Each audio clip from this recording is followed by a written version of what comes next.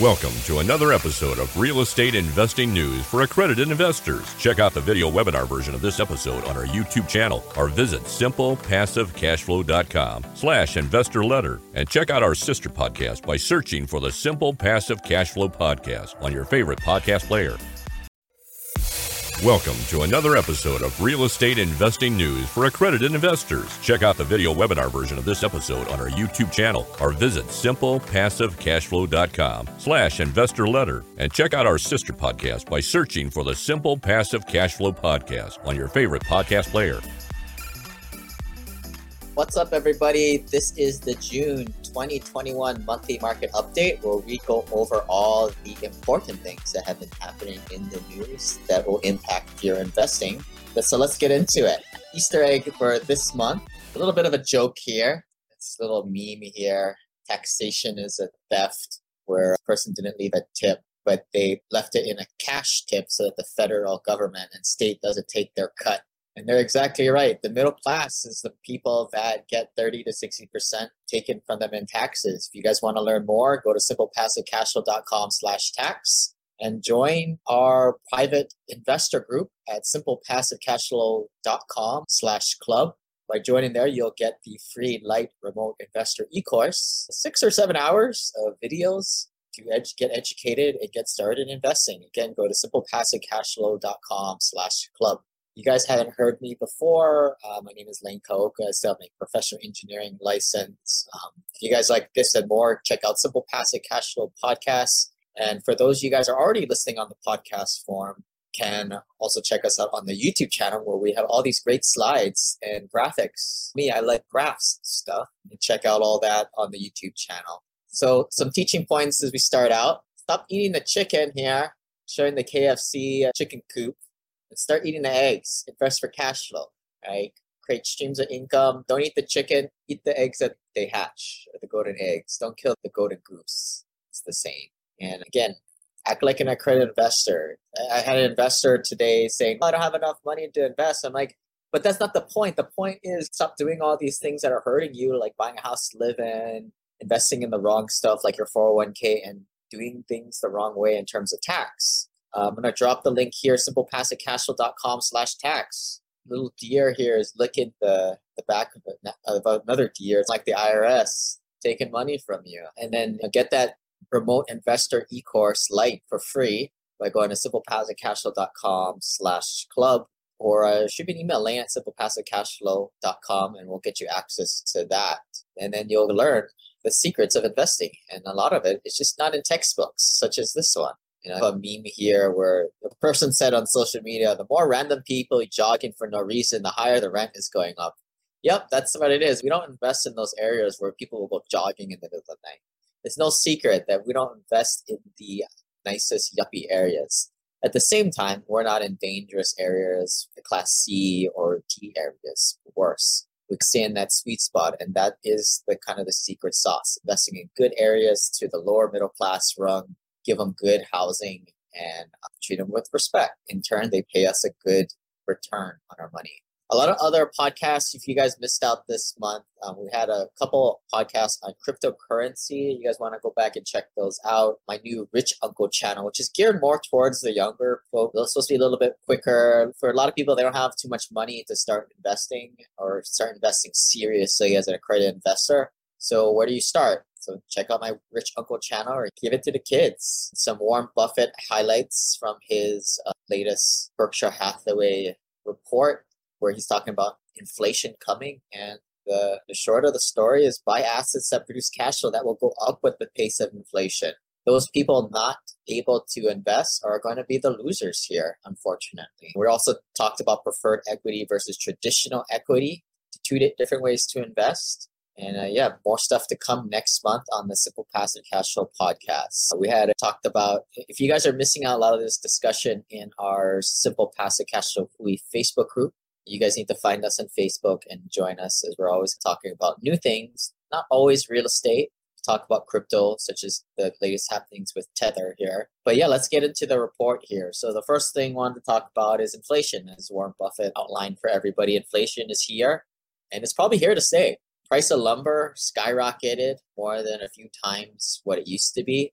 But not to freak out, right? If you're a home builder, you're going to see the price come back at you when you actually sell the houses. This past month, we had a big dip in Bitcoin or all of cryptos for the most part. It is not a mature market. And the reason why I say that is, if you look here, Elon Musk was the guy who supposedly tripped up the latest bull market as he tweeted that Tesla would stop accepting Bitcoin payments, citing, I feel, is a bogus thing, saying that he doesn't like how it's hurting the environment. It's not like the people mining this stuff, like they're getting the energy from pretty hydroelectric, solar. They're not getting it off the grid for the most part. And I think he's not dumb enough to not know that. So it's just another example. I think Elon is just trolling everybody, and it just shows that cryptos are still a very immature market where one guy can move the market as he did and gets people into his Dogecoin so he can place swing trades.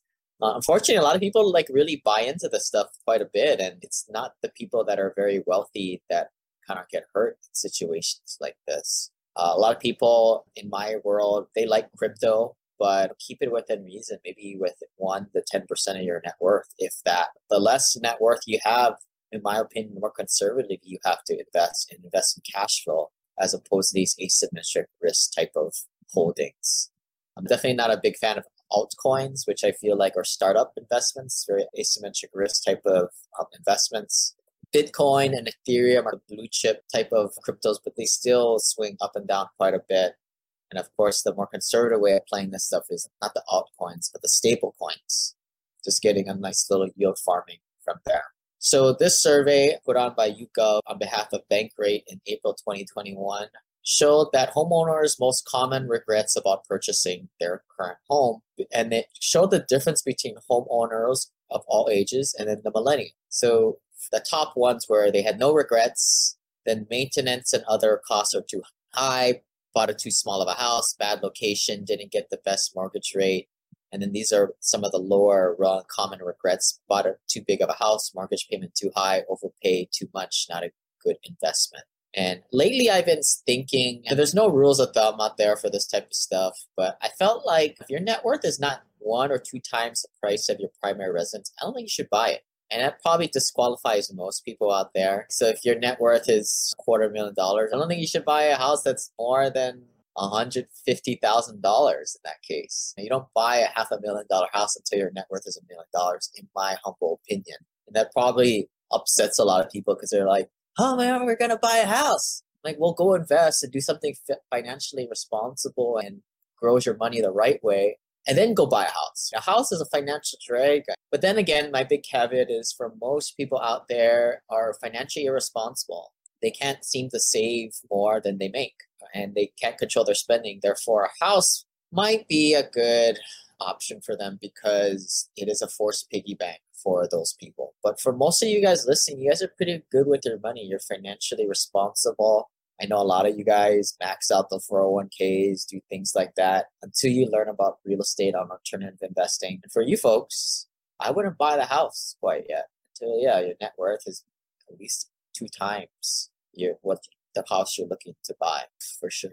All right, so I got a display of the map here of 2020 population net migration by county. Now, this is a big one. I think you've seen so many of these maps with state net migration, which is good, but I think a lot of stuff gets mixed up in the shuffle, right? Because most people are clustered in a few cities in every state, and it is a little misleading. When Texas is a big state, for example, most of the growth is clustered in those top 5 cities of Texas. But here we have it broken down by county, where the red places are the growth in counties, and the blue is where the people have been moving out. And I think this is a lot better way of figuring out, are you investing in the right place with the trade winds behind your back in emerging markets? I just got done watching a YouTube on Boise, Idaho. They said that the prices have gone up 30-something% in the past year.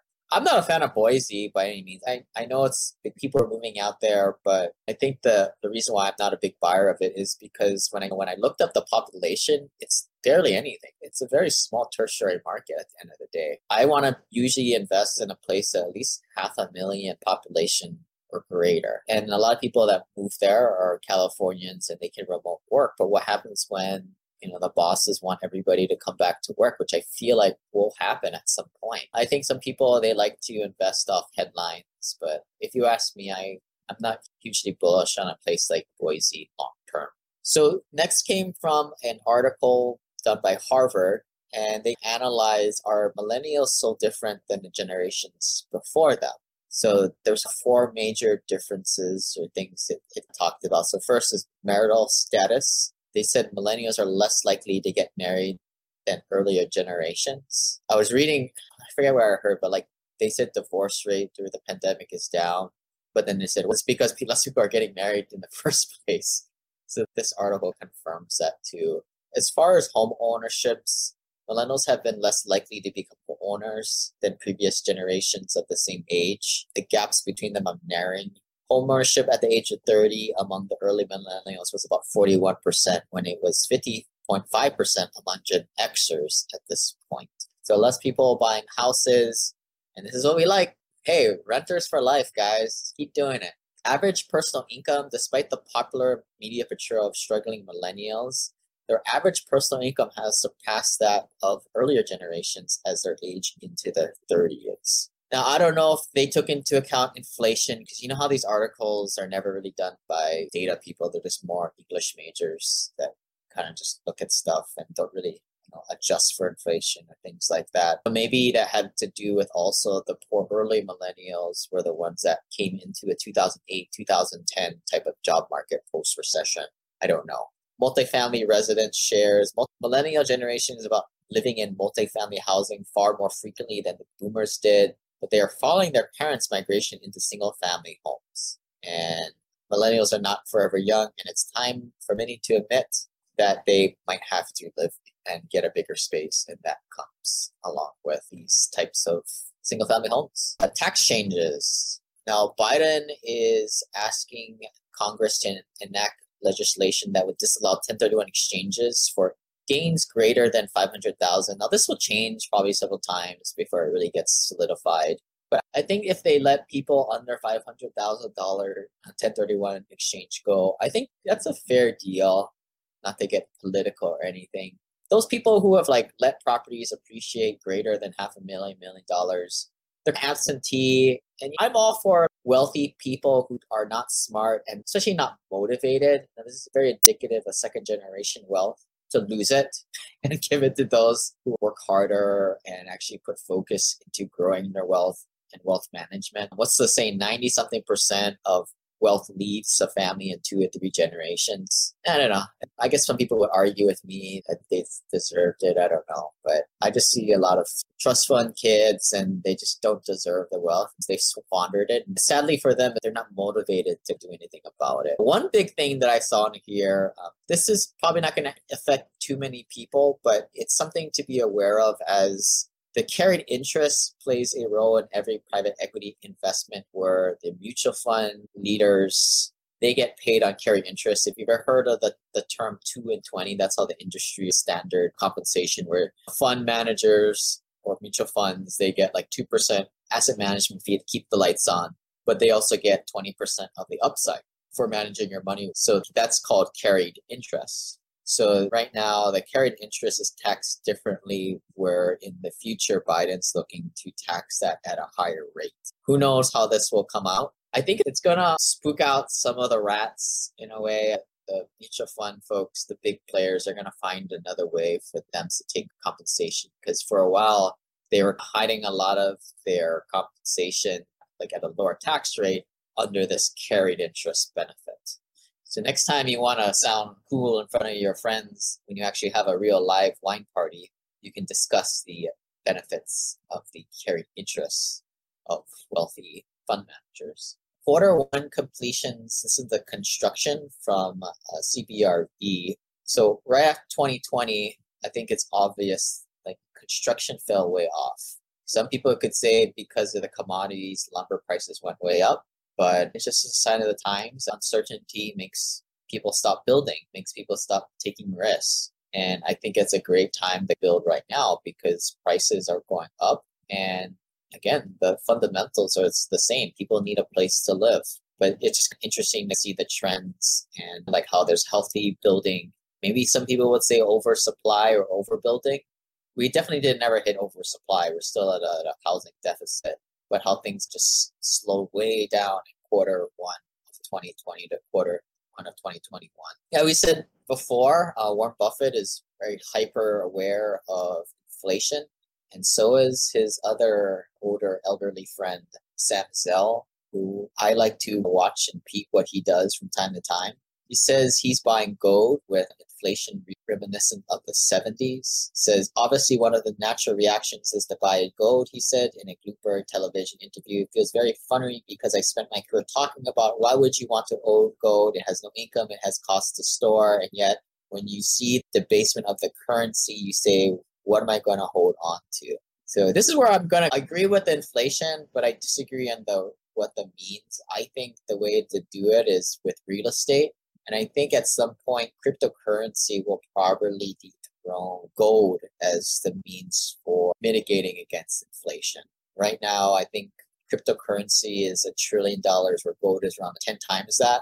So it's nowhere near more than gold, but I mean, it's the fastest asset to get up to that 1 trillion mark thus far in history. If I were to put a bet, I'd put it on crypto over gold, but I like real estate because it pays me income in the process. Commercial Property Executive reports the top 5 Sunbelt markets for industrial construction. Number 1, Dallas. Number 2, Houston. Number 3, Phoenix. Number 4, Inland Empire, which is out there in San Bernardino, California, in Colton, California. And number 5, Memphis. Dallas, Houston, Phoenix, Inland Empire, Memphis. Another article from Harvard University. If you guys looking for a good read, these guys don't get too much notoriety, but these guys pump out some good articles. Not really thought-provoking ones too. So they said here, are millennials leaving cities? They say yes, but young adults are not. So I have a graph here of how the different age ranges are changing from the top 50 MSA, which are the bigger cities, to smaller MSAs, and how it's transitioning over the time. I don't know. Some of this stuff is, I think, people are moving out of the cities into the suburbs because people would rather be in less crowded areas. There's no point to commuting all this time. People don't need to be in the same office as they once did back in the Stone Age before Zoom and all of these even before email, or when everybody had to get on a conference call. That was a big technological boost. But I feel like young people, and they still want to be where it's popping, right? Where the big cities are. Now, some of the smaller MSAs are having more uptown type of fun, leisure, nightlife areas. But I think regardless, either in one camp, the city or the suburbs, I'm neither. I'm like, population is going up.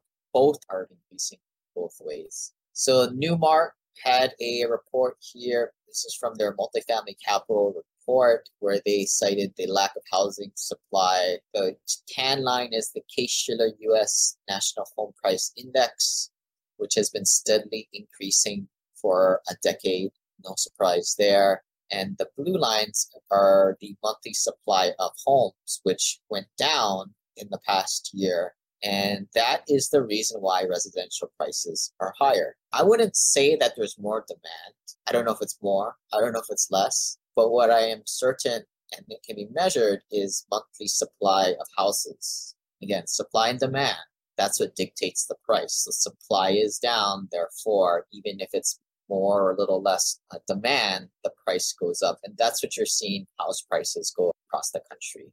It makes absolutely no sense to me. And that's why I don't do residential real estate, because it's based on emotion. You're not really seeing this type of run up in the commercial world. All right. So this next article from John Burns Real Estate Consulting. So they forecasted how the affordability, which is defined as the median household income and the annual household costs, which includes mortgage plus taxes, insurance, and mortgage insurance for a home, equal to 80% of the median home price. So in a nutshell, how affordable are houses based on what people can afford today? In 2005, 2006, you had a scale of 10. In 2009 to 2012, you had a scale of 0. And it's steadily, in the past decade, it's been going up and down, but steadily moving up to over the median where we are now. We're at baseline 5. And John Burns is forecasting that in the next few years, it will be keep going up and up to almost to where we were pre-recession. So I think people are scared to death that the recession is here looming. I don't think, based on this chart right here, we're still another handful of years away. If you're sitting on the sidelines, you're probably going to miss out on one of the best bull markets in your lifetime post-pandemic. But hey, you just want to see and watch the wave pass you by. That's your own life to deal with. But I think the one risk that is looming is there's a lot of people in forbearance. And for a lot of these people, they went in forbearance. The thing that sucks about forbearance is not like your payments stop. They pile up. So people could be looking at anywhere from like $10,000 to $20,000 of built up payments that they have to pay when the forbearance burns off, which you would think would be happening soon with the country 50% vaccinated, everything opening up again.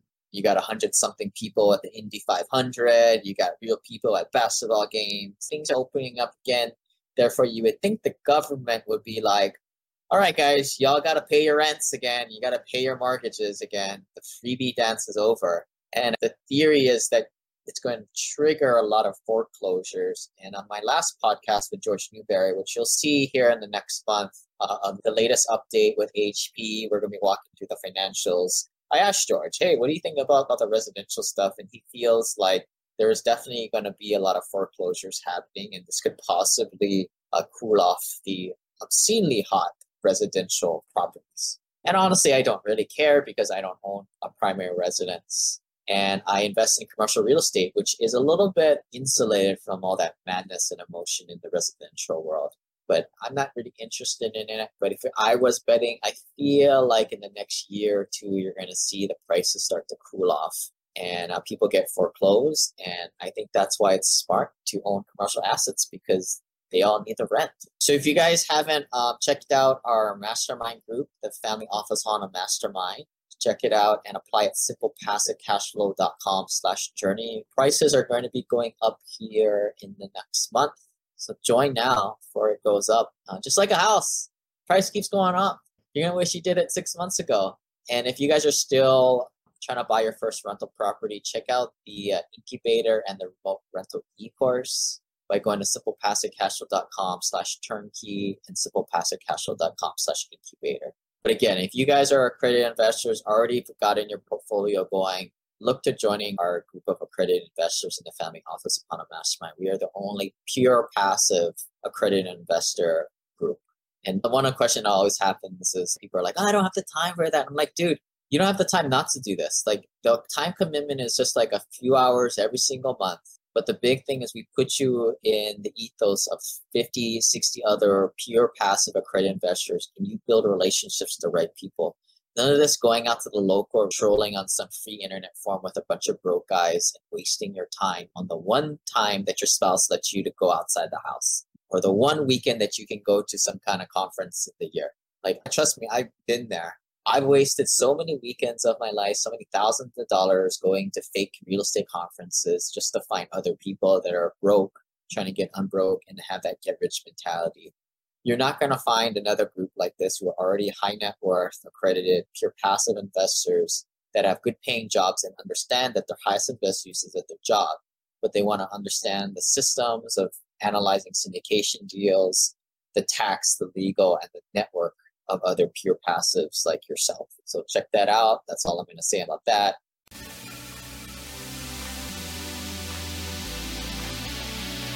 The preceding offers general personal finance information concerning real estate for investment purposes. Every investor's situation is unique. Always seek the services of professional tax and legal advisors before relying on any information contained herein. Information is not guaranteed, as in every investment there is risk.